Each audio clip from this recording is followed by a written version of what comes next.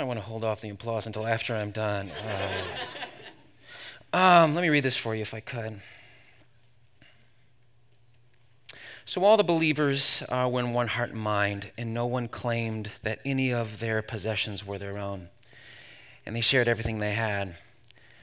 With great power, the apostles continued to testify to the resurrection of the Lord Jesus.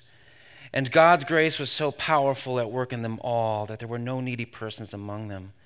From time to time, those that owned land or houses sold them and brought them money from the sales and put them at the apostles' feet, and it was distributed to anybody who had need. Now there was a man named Ananias, together with his wife Sapphira, also sold a piece of property. With his wife's full knowledge, he kept back part of the money for himself, but brought the rest of it at the apostles' feet. When Peter said, "Ananias, how is that Satan has so filled your heart that you have lied to the Holy Spirit and have kept for yourself some of the money you received from the land? Didn't it belong to you before it was sold? And after it's sold, wasn't the money at your disposal? What made you think of doing such a thing? You have not lied to just human beings, but to God." And when Ananias heard this, he fell down and he died. And a great fear seized all who had heard what had happened. Then some young men came forward, wrapped up his body, and carried him out and buried him. About 3 hours later, his wife came in, not knowing what had happened. And Peter asked her, "Tell me, is this the price that you and Ananias got for the land?" "Yes," she said, "that is the price." Peter said to her, "How could you conspire to test the Holy Spirit? Listen, the feet of the men who buried your husband are at the door, and they will carry you out also." And at that moment, she fell down at his feet and died. Then the young men came in, finding her dead, carried her out, buried her beside her husband. Great fear seized the whole church and all who heard about these events. We'll see you next week, everybody. Hey, I want to say it is so good to be here, to be back here. I was here about a month ago, or actually about 6 months ago, and I'm sure you're just recuperating from the last time I spoke, and so that's why it took so long to get back here. But I'm so glad to be here. Seriously, God is doing something here. Seriously. I pastor a church in Ann Arbor, and I'm able to speak at many churches. It's special. This is special, all right? Don't take this for granted. This doesn't happen everywhere. It is special. Good things are happening. God is moving, all right? This is from somebody that's from the outside. So I just want to say thank you and for inviting me and showing love to me and my wife. When Shay contacted me and he said, "Scott, I'd love you to come back and talk at Grumlow." I said, "I'd love to. I love your church. It's awesome." He said, "Great. We're going to be talking about, I don't understand what I do. I don't understand the things that I do." I said, "That is awesome. I love that topic." And Paul talks about that. I don't understand what I do. Why do I do what I do? Absolutely great. He says, and then he contacted me again. And you know what we decided? We want you to talk about lying. And I said, "Oh, that is so good. It is so relevant." Like our culture is saturated in deception, is it not? I mean, it's all about lies right now. You don't even know who's telling the truth anymore. I mean, whether it's the highest leaders or our conversations with each other or on Facebook or Instagram, or we even lie to ourselves. It is such an important topic. I said, that is awesome. I can't wait to talk about that. And then a couple weeks later, he sent me an email and he said, "We would love for you to talk about the story in the Bible in Acts 5, where it talks about Ananias and Sapphira and how they lied." And I paused. And the reason I paused is because I never really liked that story. And you're like, "Can he say that?" I don't know if I can say it or not, but I know we're talking about lying, and I'm trying to be as honest as possible. I've never liked that story. The story I just read to you, never liked it. I know it's in the Bible. I'm supposed to, but I don't. Never have. And the reason is probably the same reason you feel uncomfortable with this. It's harsh. Isn't it harsh? Anybody agree with me? That is like harsh. Like it's not just harsh, life is harsh. But it feels unjust. Right? It's like the punishment doesn't fit the crime. Yeah, they messed up. Ananias, Sapphira, they said they were going to bring in all the money that they had, and they sold their land. They were going to bring it into the church, and they were going to give the church all of it, but they decided to keep back a little bit of it and said that it was, yeah, they messed up. They screwed up. But did God have to kill them? Literally, did God have to knock them dead? I mean, did they deserve a timeout? Absolutely, as my kids would say. They deserved a timeout. They deserved a good talking to. They deserved a chance to make it right again, but boom, no. Dead. And I've never really liked that aspect of the story. But you know what? You know what the thing is? It really doesn't matter if I like it or not. Can we just be honest? It doesn't matter if I like it or not. I know that in the scripture, I know that in the Bible, it says that all scripture is God-breathed. And it's useful for teaching and rebuking and guiding and directing us in all righteousness. So I know it doesn't matter if I like it or not. It is in here for a reason. It is in here to teach us something about God and to teach us something about ourselves. To teach us something about our hearts. So I went to it this week and I said, you know what? I'm taking this as a challenge. I'm going at it. And I went with purpose. And I said, God, what do you need to teach me? What do you need to teach me so that I can teach you? God, how do you want us to look at this? And when I did, man, I was shocked at what I found. Actually, I was shocked at what I did not find. You know what's interesting? I've been a pastor for 10 years, over 10 years, lead pastor. And I bring into stories that I may have heard quite a bit, or maybe if I haven't read some, I bring assumptions into a story. I'm just assuming that this is what it's about. But when you actually dive into it, you realize, wait a minute, I've been assuming something that's actually not there. And I had a couple assumptions crushed in this story. And maybe for you, it's similar. And so here's the first assumption that I had going in that was crushed. Assumption number one, God killed Ananias and Sapphira. Nowhere in this story does Luke, the writer of this story, nowhere in this story does Luke say that God had a hand in their death. That is an assumption that I brought into it.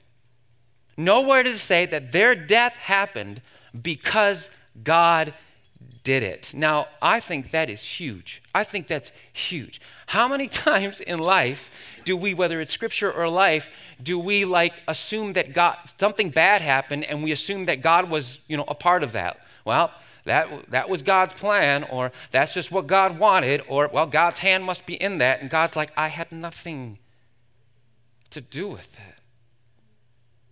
Right? I don't think even Luke knows. Luke is a physician. He's the writer of this. He's a physician. It's just the facts, ma'am kind of guy. He's not going to say whether he knows or not. I don't think he knows. He's not going to bring his assumptions to it and bring it as fact. I think he just doesn't know. But that is a big deal. And when we understand that that's not in it, something else happens. This is the other assumption that came to mind. Assumption number two is Ananias and Sapphira died because they lied.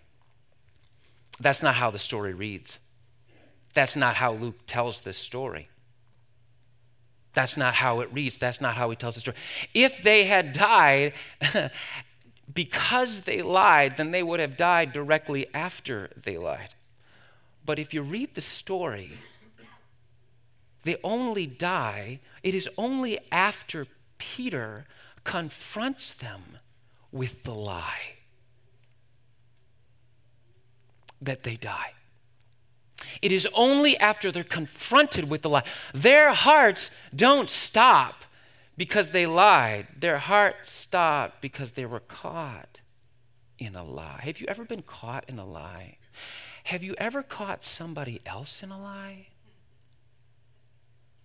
My daughter, she's almost 15 now, but when she was in elementary school, she was like in 5th grade, and my wife had just got a new phone, that's a new cell phone.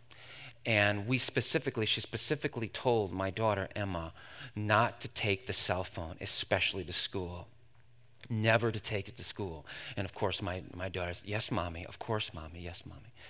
And then one day, my wife is looking around the house for the cell phone, and it's not there. And she comes up to me and she says, babe, I think Emma took my cell phone to school. I said, Emma couldn't have done that because you told her not to. She would never do something like that. She would never take it to school because I saw you. You said, don't take it to school. She said, I think she took it to school. And then as the day went on, she was more convinced that Emma had taken the cell phone to school. Well, we had been, the school is right across the street from our house. And all she has to do is walk over. So we knew when Emma was walking over, and so we sat at the front door waiting for Emma to come through the door. And Emma comes through the door, and she sees us kind of sitting there like, Emma, she's like, hi. You said, would you like to sit down? Could you sit down, please? How was your day? Fine, great. You said, would you like to sit down? All of us are just, 1 minute, and she runs down the stairs. Her bedroom's downstairs, and she runs down the stairs as fast as she can, and you hear a rustling. Putting something away, obviously the phone. She's 1 minute. And okay, and she comes back upstairs and she sits in the chair. And my wife says, Emma, do you know where my cell phone is? No. You don't know where it is? No. She's like, did you check your bedroom? And she's like, yeah, I checked the bedroom. She's like, I don't know. It's like, Emma, and I'm like, Emma, did you take the cell phone to school? She's like, oh, no. No. And my wife says, Emma, we know you did. We know you took it to school. We know you came back. We know that you scrambled downstairs. We know that you put it in your room. And if I get up right now, am I going to find that cell phone in your room? Silence. And my wife looks at her and says, Emma, you're lying to us. And immediately, waterworks. I mean, crying. She's trying to say sorry, but she can't even get it out. You've been there, right? Where it's like, sorry. And she's just trying to get it out. And we just come around her and we forgive you. We forgive you. We still love you. We forgive you. And we're like, just don't do that again, right? It's caught in a lie hurts. But it's one thing to be caught in a lie and feel guilt or to feel regret or remorse. It's another thing to get caught in a lie and drop dead. And that's what happened here, right? And so the question becomes is what was it that caused them to be like, oh, right? Because the thing about me is I'm always actually surprised at people who don't mind this story. Like, oh, I'm cool with this story. Like, is this what you're expecting when you walk into church? I mean, you expecting people to keel over? This story, because like the offering plate goes by and you're like, well, I promised God I'd give him a 20, but maybe I'll just give him a 10, right? Like this is a difficult story. So why did they keel over? And here's what I think. I really believe this. I believe one of the reasons is because of the community that they were in. Now, you say, I have to understand, in the first century, this community, this Jesus community, this is the first church. And they were known for their generosity. That's what they're known for. That was it. Their unbelievable, overwhelming, self-sacrificial generosity. Matter of fact, it says that there, in the book of Acts, that nobody claimed anything as their own. It was everybody's. It was given by God, and it was everybody's. That was the community, and they had betrayed that whole community. Now, in the first century, if you were a Christian and you decided to be a Christian, it means that you were no longer allowed to go back to your old community. You were kicked out. It wasn't that the Christians wouldn't let you go back. You were kicked out by your family. So they had nowhere to go. They had no other community to go to. They had betrayed the only thing they had, and they had known. And you can imagine how heavy that would have weighed on their hearts. But I think there's another thing, and I think this is big, and I think it's what Peter says to them. Peter confronts him with him, and Peter says this. Here's what he says. Do you remember this? How is it that Satan has so filled your heart? Now, did Peter have to go that far? Did he really? Did he really have to say Satan? Did he really have to go there? Like in my conversations, I try to avoid using the word Satan as much as possible.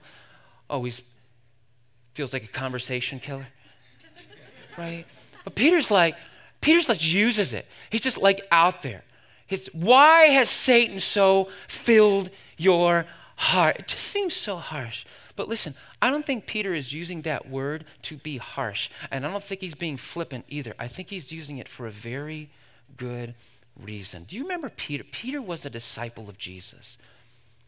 He was one of the 12 disciples of Jesus that would follow Jesus everywhere he went for 12 years or 3 years, learning everything that Jesus taught. And I'm sure Peter remembered one moment, and it's recorded in the book of John. And if you read the book of John before, maybe you remember this story. But Jesus is laying into some of the religious leaders. And the religious leaders in those days were called Pharisees. And he was calling them hypocrites. Now, we think we know what hypocrite means, right? But did you know that in the Greek, hypocrite literally means actor, performer, pretender, poser, somebody who wears a mask, pretending like there's somebody else. That's what it literally means. This is the first time ever anybody had ever used the word hypocrite outside of the theater context. And Jesus was calling them hypocrites. And he was saying, you're pretending, you're lying, you're pretending that you're better than you really are, so that somebody will look at you and say, oh, you are so spiritual. Oh, you must be so close to God. Oh, you are so holy. You're pretending, you're lying. And when Jesus says this and he calls them hypocrites, then he says this, because he doesn't stop there. He keeps going. And Jesus says this. He says to him, you belong to your father, the devil, Satan. And you want to carry out your father's desires. He was a murderer from the beginning, not holding to the truth, for there is no truth in him. And then he keeps going and he says this. When he lies, meaning Satan, when he lies, he speaks his native language, for he is a liar and the father of lies. Jesus is saying when we lie, especially when we lie to make ourselves look better than we really are, we are no longer using the language of God, but we are using the language of Satan, the evil one. Now listen, if that doesn't make you at least pause, before you tell an untruth that makes yourself look a little bit better than you are, then I don't know what will. I know this week is so convicting for me. But here's the thing, I think there's something else going on here too. I think Peter is thinking of something else, and I'm thinking at the very beginning of the Bible in the book of Genesis. And many of you know this, even if you've never read the Bible before, I bet you know this. In the beginning, God creates the world out of nothing. He speaks in the void, out of the nothing of the nothingness. He speaks into the void and he creates the heavens and the earth. And when he does that, he calls it what? What does he call it? Anybody hear it? Good. Yeah, good. After every section, he calls it good. And then he creates human beings. And he creates human beings, you and I, the first humans in his own image. Created in his own image, cherished children of the living God with immeasurable value and worth. And he breathes into them. And they're filled with life. And they know who they are and whose they are. And they walk through the world knowing what God has said about them. And there's that one part where God says, everything is yours. I have given you everything, except there's this one tree. There's one tree in the middle of the garden. And don't touch that. Trust me, you won't understand even if I told you. But everything else is yours. And they would walk with God in the middle of the day, in the cool of the day, and God would speak to them, speak words of truth and love and admiration. And he would just speak words of affection into their lives, that they were taken care of, that they were protected, that they were loved. And then something happens in Genesis 3. It says this. It says, now the serpent was more crafty than any of the wild animals the Lord God had made. Now when it said crafty, it doesn't mean good at scrapbooking. It means cunning, deceiving, a liar. All right? And he said to the woman, did God really say you must not eat from any tree in the garden? Now, is that true? It's not true. That's not true at all. That's not what God said at all. God said you could eat from any tree in the garden except for one. And to the credit of the woman, Adam or Eve, she gets it. She gets it. She catches on to it. The woman says to the serpent, we may eat from the tree in the garden, but God did say you must not eat fruit from the tree that is in the middle of the garden, and you must not touch it, or you will die. She catches it. She catches him in the lie. But then he goes on and he says this. Satan says this. The evil one says this. You will not certainly die. For God knows that when you eat from it, your eyes will be opened and you will be like God, knowing good and evil. What is the evil one trying to do? Trying to convince her that God can't be trusted. That God can't be trusted. That, I know what he said to you. But he can't be trusted. He's trying to convince her that God's the one telling the lie. God's the one lying here.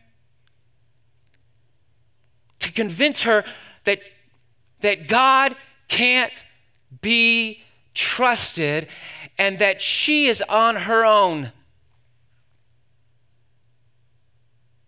If God can't be trusted, you're on your own. You got to look out for yourself. You got to look out for number one because you can't trust God. What he said about you, you got to do what you got to do for you. And that's exactly what happened. They feared that God could not be trusted, and so they looked out for number one. They looked out for themselves. See, that's what the evil one wants to do. He wants to convince you that God can't be trusted. That God can't be trusted, so you are on your own. No. God really doesn't love you the way that he says he loves you. No, God doesn't really accept you the way he says that he accepts you. No, you don't really belong to him the way that he says you belong to. No. God doesn't have a plan and a purpose the way he says that he has for you a plan and a purpose. No. God's not going to supply every one of your needs the way that he says he's going to supply every one of your needs. That's the evil one tries to convince you that God cannot be trusted, that he's the one lying. Because if we truly believed what God said, if we believed that we're already loved, if we believed that we're accepted, if we believed that we belong, if we believe that he's going to supply every one of our needs, if we believe that he had a plan and a purpose for our lives, we would never have to lie. There would be no reason for us to lie. There'd be no reason for us to think that we would ever have to say anything that make us look better because we're already loved. We're already accepted by the one who has an opinion which is the only opinion that actually matters. Why would you even care about what anyone else thinks when you're already loved? You're already loved by the creator of the universe. Who cares? Who cares what anyone else thinks? You're loved.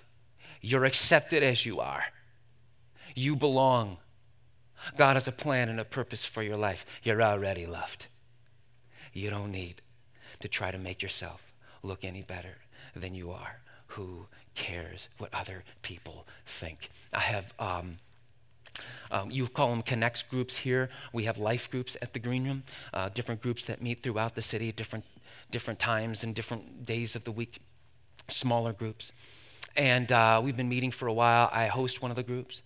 And there was one guy that would come in, and I remember he was new. One day he was new, and he came in. Obviously, we were loving and, just loving on him, just welcoming him, so glad that he was here.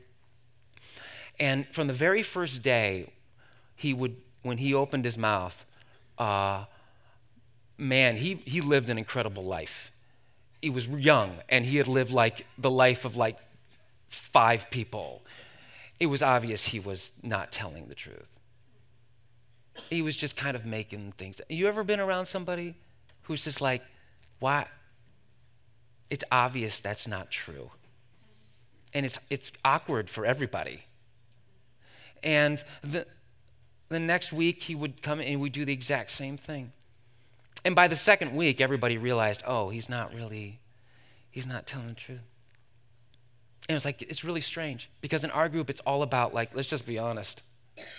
And I remember one day he was a little bit early and he started talking about something and he was going off on something that I just knew, we all knew wasn't true.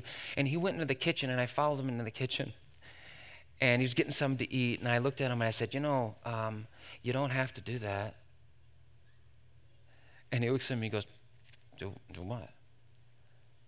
I said, you don't have to make things up. And he's like, he's getting really defensive, of course. He said, what do you mean, I don't make things up. I said, listen, you're already loved. We already love you. You're already accepted here. You don't have to prove yourself. We already love you. We already love you. It was silence. And my wife will attest to this. The next week, things changed tremendously. I mean, there was a humility. There was an honesty. He was like a whole new person. Sometimes we just need to know we're already loved. You don't have to prove that to anybody. You know that? You don't. God already proved you're already loved by sending his son to die for you. You're already loved. You're already loved. You're already loved.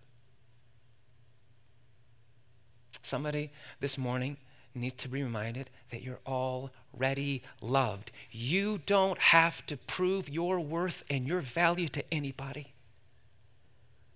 God says you're loved. Let me ask you a question. Where do you tend to, let's say, exaggerate? Where in your life, because I think we kind of do it in all areas of our life sometimes, but where is the point where you can catch yourself, wait a minute, I tell an untruth there a lot. And ask yourself why you do that. I mean, what's going on in here that would cause you to do that, right? Maybe it's I don't know, with your family, or maybe it's with your friends. Maybe it's in your work environment. I don't know, but where is that? I'm going to be completely honest here because I feel like that's important in this series. I'm going to be honest with you, and I'm going to tell you something that I'm not proud about, but this is just God honest truth. I caught myself doing something not long ago. I'm a church planter. 10 years ago, my wife and I, we started the Green Room, and many of you were here at the beginning of Grumlaw. You know what it's like to start a church and watch it grow, and this place is growing tremendously, and it's so exciting. And that's what churches are supposed to do. This is what what everybody says. It's supposed to grow leaps and bounds by people. In a few years, I caught myself doing something. Whenever somebody would ask me, and it was usually from some larger churches, anybody would ask me and they would say, so, how's the Green Room going? And I would say, it's going really good. It's so exciting. And then they would say, so how many people you at now? So how many people you at now? And you know what I would do? I'd fudge the numbers. Just a little. Just bump it up, just a little. There's not much. And that's how I would justify it. It's no big deal. But it was no big deal. Why did I have to say it? Right? And I just, oh, yeah, it's here. When it was really like right here. And I was like, and then I realized I did that. I did that almost every time somebody asked. And I asked myself, why would I do that? Why did I feel the need to fudge the numbers?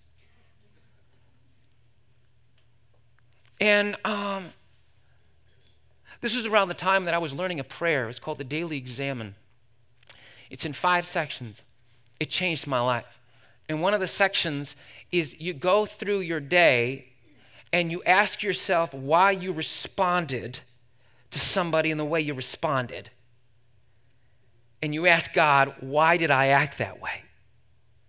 And it's always horrifying to ask that question because I'm like, oh, and you're like, oh, I didn't realize I was this bad, right? But then the whole point is that God loves you anyway, and it's beautiful at the end. So I asked God, I remember one day I got in literally my prayer room, and I said, God, this is what I do. Why do I do it?